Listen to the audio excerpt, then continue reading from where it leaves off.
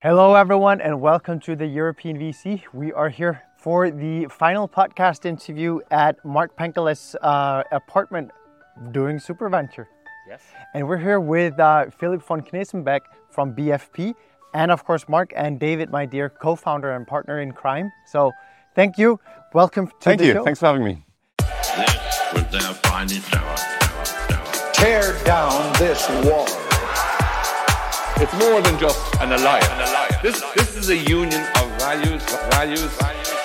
United and determined, we can serve as a model for other regions of the world. The nature of a problem requires a European response. Europe is a story of new beginnings, new beginnings. Let's start acting. This show is not investment advice, and the hosts of this episode may be invested in the funds and companies featured. So I think we have to just, in recognition that we are in Berlin, to have a good time for Super Venture, I think we should ask you, what did you do last night? What did you do yesterday? And what are you looking most forward to for this conference? So we had our own little event yesterday, which was fun. Very small group, went on quite long. So I hear some of my colleagues have been doing 7 a.m. podcasts. I wouldn't have been in good shape for that.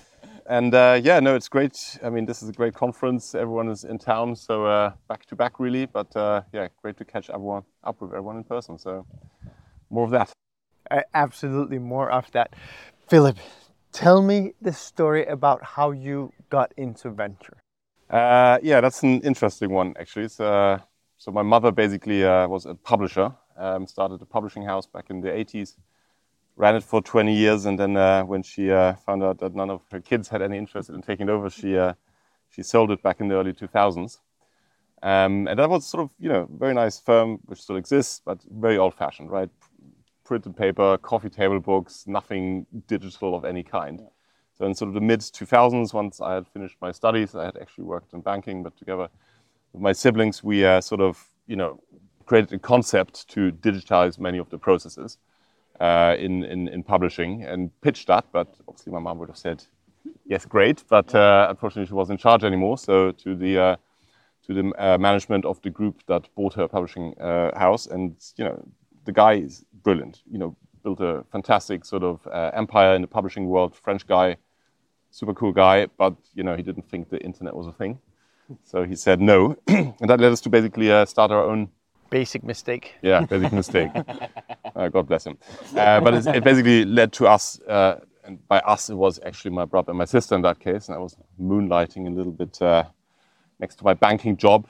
Basically created a digital publishing company. It's a software as a service, automating much of the processes like production, distribution, royalty, payments, and that's a really a sort of good software solution, and it's been sold to hundreds of publishing houses. So we didn't actually raise capital at the time because we sort of bootstrapped it. But that sort of brought me into venture and then... And how does one from that think, fund of fund? I think I should do a fund of fund. So I went way up from the startup to the fund of fund. That's something so... You realized how wrong it could have gone, how many times. So you thought, okay, I'm not going to just do a venture fund, which will only give me 30 of those crazy companies. I'm going to do a fund of fund, and I'm going to get 300 of those. Well, that actually was a sort of a logical conclusion in a way, because I sort of saw, as I said, I was a bit on the sidelines, but I saw how tough it is. And I have huge respect for any founder going through that journey, how tough it is to build a business from nothing. The chances, unfortunately, of any individual sort of company becoming a unicorn are pretty slim, as we all know. So I very early understood the need to diversify, and then obviously you can go to the fund level or the funds level where you have really broad diversification. But yet, it's an interesting asset class because you can obviously have sort of high multiples on individual investments. Yeah. So our approach with BFP is to basically, yes, we diversify across many different things, geographies, verticals, etc. But compared to other fund of funds, we run a very, very concentrated portfolio. So it gives us sufficient downside protection. But if we have that, outlier or a few of them, it sort of really, turns the needle on the portfolio level returns. So how concentrated is the portfolio, or is it going to be? Did you change your strategy over the generations of fund of funds you've been raising? No, not really. So we figured out that with 10 to 12 core relationships, which is around 80% of the capital, we'd have sufficient diversification. also across verticals. That's quite deliberate how we basically manage that. So, for instance, our biggest vertical is enterprise SaaS, which is a huge vertical, but that only accounts for like 15% of our underlying basically investments. Yeah. And every other major category is less than that. So we make sure we're very diversified there. We invest in the US, we invest in Europe, we invest in Israel, we invest in Asia, and also we make sure we have temporal diversification. So, where's the 10 to 12 coming from? I'm asking particularly because we've been speaking to lots of fund of funds lately. We have lots of numbers. Anywhere between up to 15 is the magic point where your portfolio starts to perform not as good as you would like it to perform. Others say, no, it's 30. And we have indexed fund of funds, which are evergreen, which say, no, it's anywhere between 40 and 60. Where's the 10 to 12 coming from? Yeah, so 15 is a number coming from sort of portfolio diversification theory. I mean, I did a master's in finance in London. That seemed to be, I don't know where that comes from, but the magic number for perfect diversification. Figured out we sort of, take a little bit more risk, because in venture capital you do need to take risk. Yeah. Otherwise that's not going to work. So we just dialed it down to 10 to 12. And I said with those other factors, diversification across verticals, geographies, vintages, we figured, and it was always a good story to tell, but I could never prove it up until 2022. And luckily our portfolio has been very stable throughout this massive correction. So that sort of proved the point on the downside protection. Do you have a fund returner thinking when you invest into a fund of fund? Does every fund has to have the potential to return your fund of fund, or a fraction of it? And if so, what would that be? Yeah, I mean, that with sort of 10 names, that would basically be a 10x on a fund, which, it's nice if you can get it, but I think it's not realistic to sort of underwrite. I'm asking because that's what I heard from different fund of Yeah. funds, that they go after that, especially with the concentrated. Yeah, you can. Maybe you're even lucky, but we underwrite to a sort of 3 to 5x basically outcome. So we basically need a quarter of our funds to sort of... To hit their target, yeah. Exactly. And I think that's also the most normal approach that we hear. I do want to hear your pivotal moment, because I think you've gone through the crisis and seen that. So I think that there's something there that we should definitely dive into. But we dove into the thesis and everything. So I think we should just hear a bit. When you're saying you're a global fund, what does that look like in terms of how much is Europe, how much, because 10 to 12 relationships, well, is Europe then only 3 funds for you? We have a few more. So we have obviously run our 3rd fund now, just about to launch our 4th fund. And, with sort of the cycles of the funds raising, not every one of our core relationships is in all of those funds. But yeah, sort of the re-upping question becomes tougher over time, because sort of the good ones you want to back. Obviously in the first one, all names are fresh. But yeah, I mean, in terms of the geographical allocation, I wouldn't say US heavy. We're basically matching global flows in terms of US. So US is just under half, basically, of our allocation. Yeah. Europe is like a quarter, and the rest is between Israel and Asia, basically. You often see fund of funds and LPs especially fund of funds that meet a lot of emerging managers, but they never really, the odds that they're ever going to invest in emerging managers is very, very slim. And I'm curious, it's a question that I often asked Jeroen about from Pace Notes. Why do you even spend the time, right? Because you are, in the end, Balderson, HV, you are those big names. That's what we all know you for. But I also know a lot of emerging managers that have said they've met with you. And I'm like, why do you even take the time? Because and I'm curious. Yeah, I mean, for us, we're exclusively emerging managers. The only name that might sort of stick out is Earlybird. Yeah. But that was actually the Heilemann brothers, whose fund we backed, and then they merged with Earlybird. So that's how that happened, we're very happy with the relationship. But it's not a typical sort of case. Other than that, every fund that we invested to is fund 1, 2, or 3. We've had a lot of funds where we were in the first fund, in the first close. So we're high conviction investors. So that is interesting. I actually didn't know that, and sorry to the audience for me not having done my homework there. But that surprises me, and I had put you in the other bucket because I was thinking you need to be deploying large tickets into these funds. If, since you only have 10 to 12 relationships out of pretty big fund, and most people that do emerging would then say, going to do smaller tickets, more wide. Yeah, so out of our fund 3, which was a 50 million vehicle, we've basically got 2 ticket sizes. One is sort of a 3 million core ticket. Yeah. So we've got 10 to 12 of those. It's like, 32 million for 3 million. Yeah. And then we have pilot tickets, which is 1 million, and we've done a bunch of those, also 8 to 10. And then we also carved out 20% of the fund for direct investments. So the fund part is only 40 million, so the ticket size arrives at that. And the next vehicle is going to be a larger one.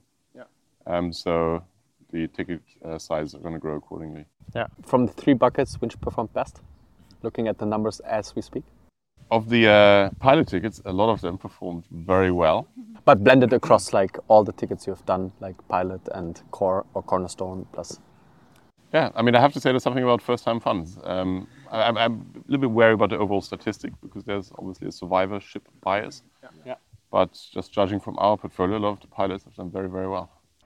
Do you have any, because I think that this is what many in our audience will be thinking, what's the rationale behind that? Why do you think, because that's of course a very strong argument for an emerging manager to be able to say, well, if BFP thinks about it like this. So I think many in our audience would be able to drop that thought in conversations with different people. And could you enlighten me a bit there? So why is it? Well, it's not statistically significant. It's just based on our observations. Maybe it was just luck. But no, I mean, there's a number of things, right? I mean, if someone does sort of very well over sort of several vintages, and sort of success kicks in, you sort of, you get both types, but you become a little bit comfortable. So I would say first-time fund managers try a lot harder.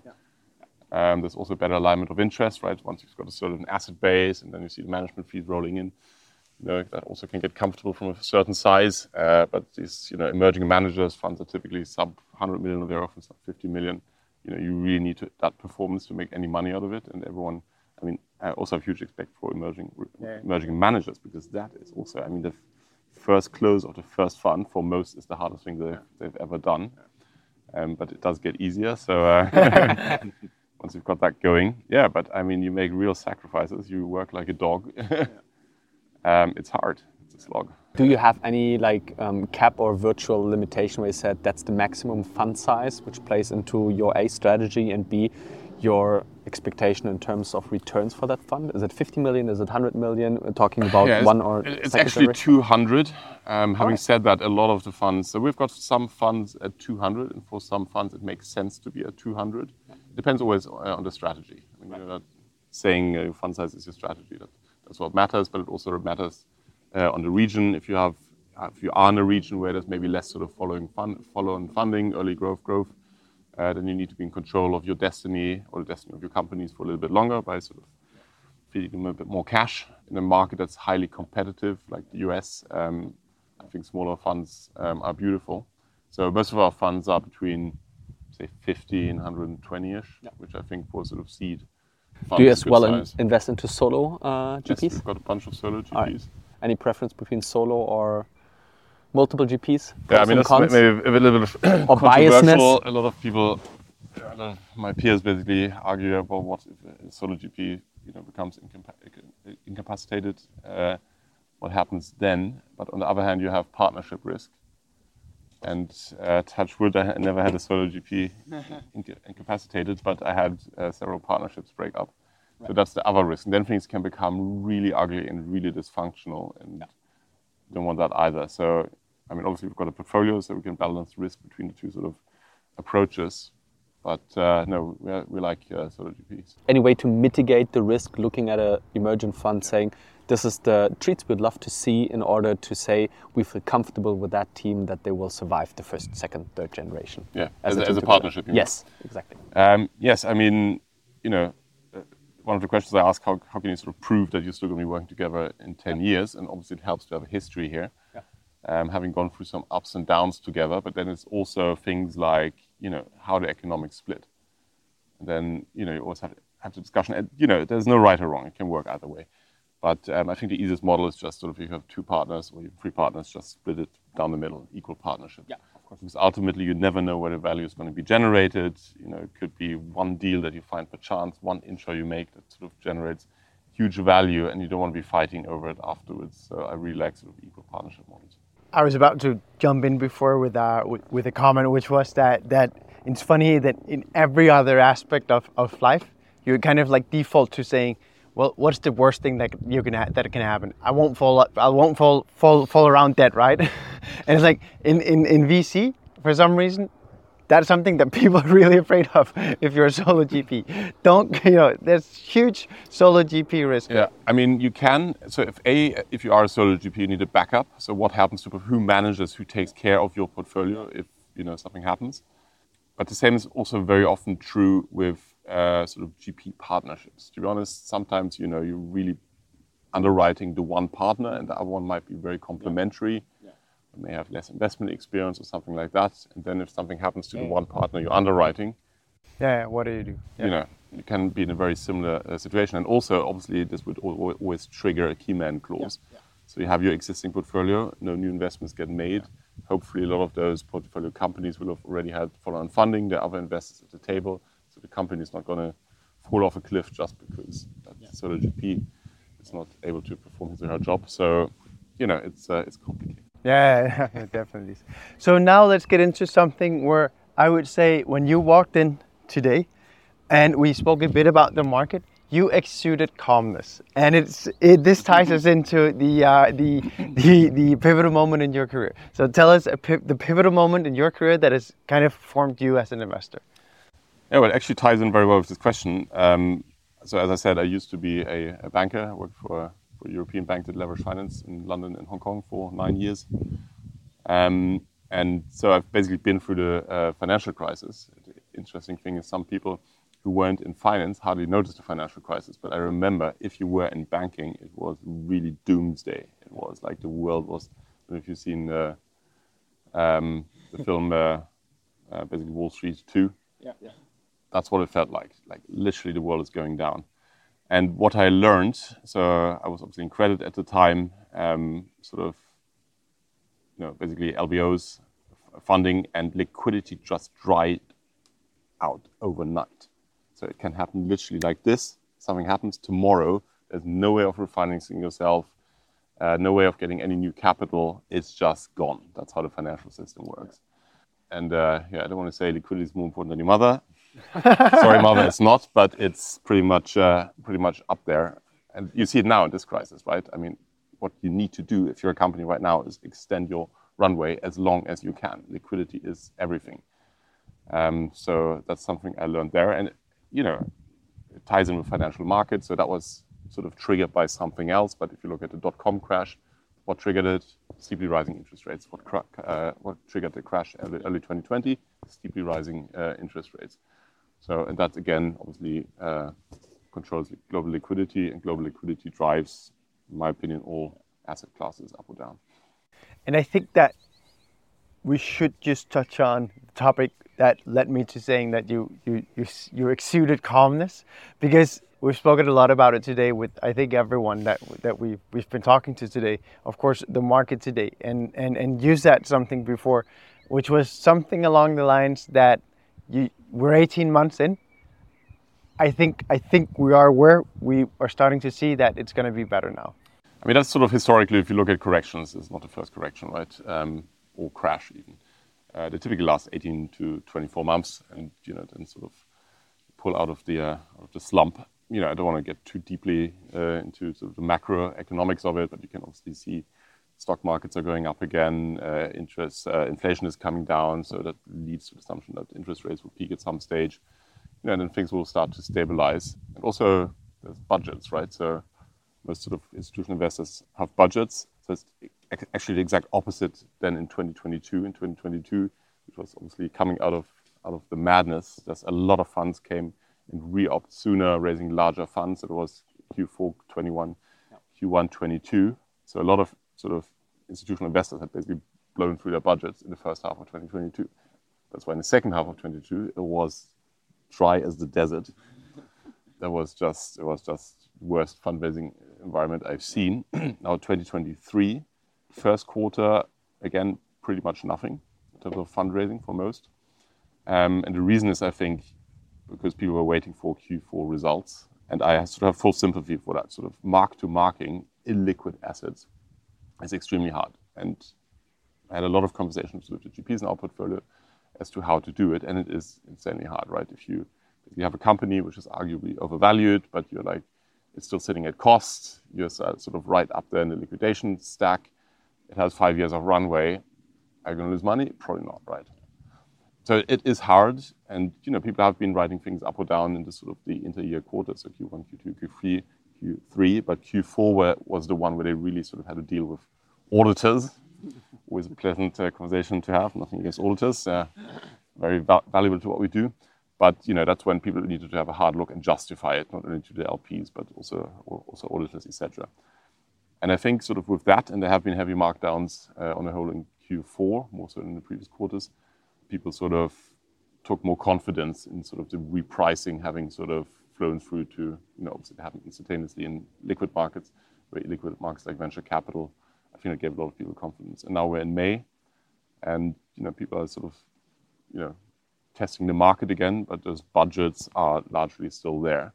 So, and they need to be deployed in the second half of 2023. So that's why I'm a bit more confident about the fundraising.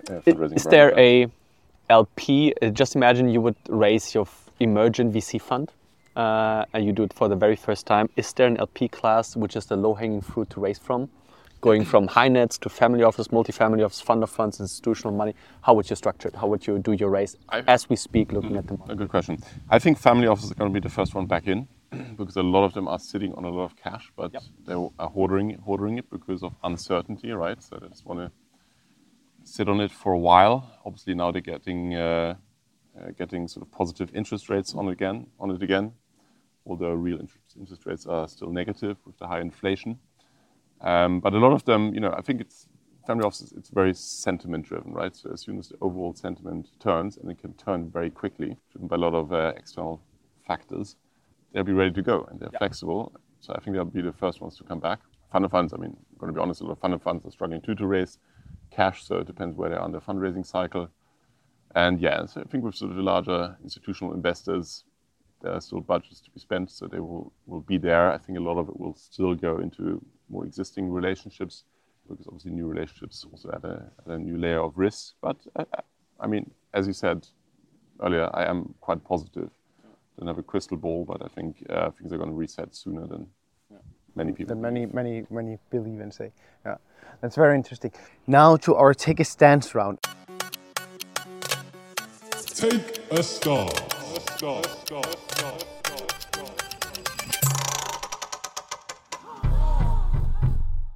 And I would love to ask you to take a stand on the following quote. US venture is light years ahead of European venture, and for that reason, any LPs better off investing their dollars there. Don't agree with that. I believe in sort of globally distributed talent and opportunity, feeding back to there's no free lunch. So obviously the US is a market you cannot ignore. It's over half of the asset class, which actually shrunk a lot. So a few years ago was maybe 700-800 billion. Now it's just 450 billion globally, which is shockingly little. And US is basically half of that. So if you invest in sort of just for financial returns and invest in venture capital, you cannot ignore the US. In fact, what we do, I think you should sort of match the flows. But there's huge opportunity everywhere. I think Europe is a big place for this, but also Israel is a country that's really punching above its weight. Has plenty of opportunity in Asia. So I think absolutely diversified geographically. All right, so now I want to take us into a real deep dive on how you think about Europe, because you being global, I think it's very interesting. We've obviously, given Davis and my relationship, we often bring in Isomer for conversations where we're trying to shed light on what's happening in Europe and how they think about Europe, because it's they're right next door for us. So we'll just reach out and say, Joe, tell us a bit about how you think about XYZ, right? But now we have you, and you're a global investor, so you're really seeing, okay, should I do a US fund now, or should I do a European one? So you're used to more contradict or juxtaposing those two regions. Tell us, how do you see Europe in the grand scheme of things? No, I mean, Europe is a huge market. It's sort of there's a huge amount of talent, a lot of technology. There's 450 million people in the EU alone, which is larger by number of people than the US market. And it's and it's underserved, right? I mean, if you look at the US, it's insanely competitive. Yes, you have more sort of big outcomes. You tend to have higher valuations, and obviously many more unicorns generated. But it's also hugely competitive. So I always believe in the saying there's no free lunch. So, even if there are few opportunities, if it's chased by less capital or by fewer market participants, that's great. I mean, there's a few things that are specific about Europe. It's a good market. It's also a very heavily regulated market. You have GDPR, SFPR, and labor laws and all that sort of thing to navigate. And it's funny, right? Now you mentioned GDPR, right? I don't think when we all thought about GDPR becoming a bit of an innovation issue, 12 months ago, 18 months ago, 24 months ago, no one was thinking about AI, how it would be impacting AI, right? And now I think, that's mind-blowing to think about, right? Sorry for... Yeah, not at all. So, there's a lot of frictions in the European market to navigate. But, no, I think the European VC opportunity is fantastic. And you can see that. I went to a conference here, and there's a lot of US LPs. So they're clearly taking a look at European funds. There's a few, not so many actually. But I see, in terms of deals done, a lot of US funds chasing deals in Europe. So the opportunity is definitely there. If you compare US first-time funds and European first-time funds, what's the main difference? Are there better storytellers? Are there better fundraisers? Definitely. Are they better networkers? Do they bring something to the table which European emerging fund managers have to learn, copy, and kind of indoctrinate in order to be better managers per se? I mean, the storytelling part of it is huge. I think it's just generally one of the key success factors in life. And I think you and I, we grew up and went to school in Germany. You don't get taught storytelling in Germany, whereas in the US you do, and even the UK, right? You have debating societies and stuff like that. So that's something where the German educational system could invest. No, and I think almost one of the hardest things I could imagine in being a global fund investor is going from a US fund manager call that just pitched you and then going into a German deep tech guy. Yeah, exactly. That's a very different experience. I agree. Yes. I agree. Yeah. It's like, it's very hard not to just run with your emotions and then say, obviously it's the US guy. Yeah. Is it as well a matter of experience and sophistication in terms of a very mature ecosystem like in the US? Like, let's not only look at Silicon Valley, but generally in the US compared to Europe, we're like 10 years behind. We don't have the experience. You don't have the people who bring like 10-year track record in venture capital. Is that a factor as well? Just looking at emerging fund managers? Yeah, I mean, in terms of collective experience, I think the US is ahead, although that gap is being shortened, and I'll tell you why. But, the US has been doing VC in the 60s and 70s. In Europe, in the late 90s potentially. So Europe is 20 years behind in that. And sort of collective memory does feed through. Having said that, now we have this lovely thing called Twitter. And but in terms of learning about venture capital, it's a great resource because a lot of people are sort of building their personal brand by pushing out content, and that comes from the US. So if you follow a lot of relevant people in the US, you can learn from them via Twitter. So that's why I think the gap is becoming smaller. Real good opportunity to catch up for European VCs. It's amazing that you take such concentrated bets. Kudos to you on that. I think that's ballsy. But how do you think about then? Do you say, okay, so you mentioned early bird just before. Do you say, well, okay, then I don't know, east or west or both, but do you then say they cover that region for me? I'm not going to do another fund there. No, I don't say that. I mean, as I said, so I already mentioned we invested in early bird, east and west, and as I said, super successful. I think we're one of the most successful firms out there in Europe. So that's maybe my shout out. So if you look at speaking openly, early bird Digital East, it's the elephant in Eastern Europe. They've done extremely well. I believe Early Bird 1 is the best performing fund in Europe ever, Digital East.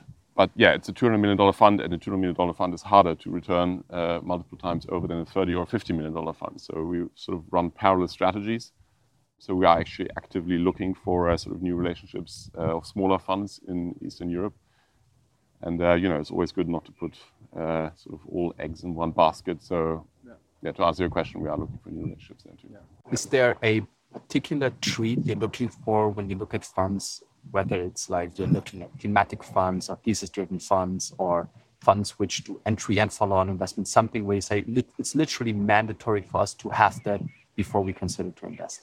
Aside, of course, great team. So to have what exactly? Like, are you looking for a specific trait which you like to see in every fund where you would put like an LP ticket? Aside of, a great team, track record, and everything they have to bring to the table, which is rather hygiene factors. Well, they have to be able to tell stories, to pick up on your earlier point. Yeah. But no, I think the key is, even in Europe, as I said, it's less competitive in the US, but it is still competitive, there's no doubt. So you really need to differentiate, be something to someone, not everything to everyone. And you need to sort of build a great brand behind that. So yeah, to be very clear about what you're doing, sort of stick to your guns stuff, and not be opportunistic. That's a key trait. You mentioned one of the challenges for Europe being, of course, that we are 20 years behind in terms of, we're not anymore, but we started 20 years later. Do you see any other challenges specific to the European ecosystem? Yeah, as I mentioned, regulation, then obviously, it's sort of hard to internationalize even within Europe. I mean, between Germany and France and the UK and Italy, all great places, but very different culturally, different linguistically. Yeah. So yeah, the luxury that the US has, that they have a huge, proper unified market. Yeah. That's not the case in Europe. How about discipline and portfolio construction? Do you see us being, getting a lot better? So I think Twitter helped a lot for raise people's awareness about the huge importance of portfolio construction. Yeah. So portfolio construction is basically how we verify that a fund has the potential to deliver that 3 to 5x. So there's many different strategies. You can sort of go for maximal optionality early on, do a lot of sort of small tickets, and then sort of hope to buy up as in increase ownership at a later stage. Great concept in principle, but very hard to pull off in practice. But as we all know, rounds in companies that grow fast become incredibly competitive. But I have seen people pull that off, GPs pull that off systematically. So it is possible, but then you need to prove to me that you have been able to do that in the past, like increase ownership over time, later further down in your winners. Or, the other alternative is to maximize ownership on the first check, have a little bit in reserve to basically protect your ownership in the winners. So, yeah, portfolio construction is hugely important to us.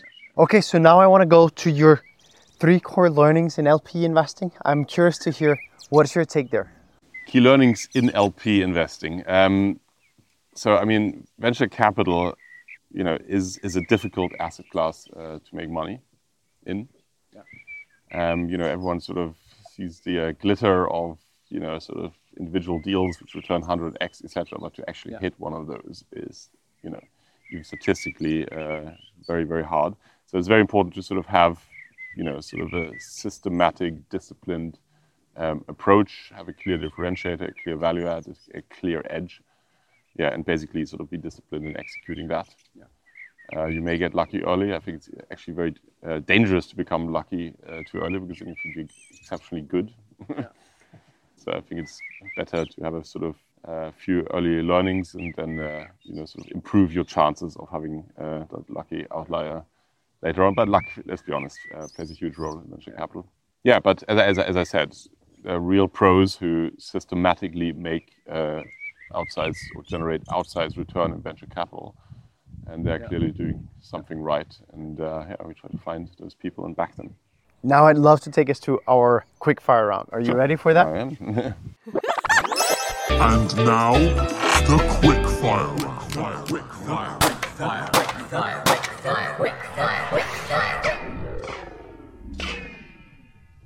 I would love to ask you the first question, which is, what advice would you give to your own 10-year younger self? I mean, the world we live in, it's incredibly hectic and fast-paced, and I think it actually got worse during COVID, where you have back-to-back calls and sort of no break in between, and you get sucked into it, right? And then the risk becomes you become too bogged down into detail and sort of miss the bigger picture on the way, or lose the bigger picture on the way. So I think it's hugely important to just take a step back once in a while and generally just slow everything down, right? I mean, everything always seems time critical. It's also sometimes a legitimate strategy to sit things out, and some problems go away just by sitting them out.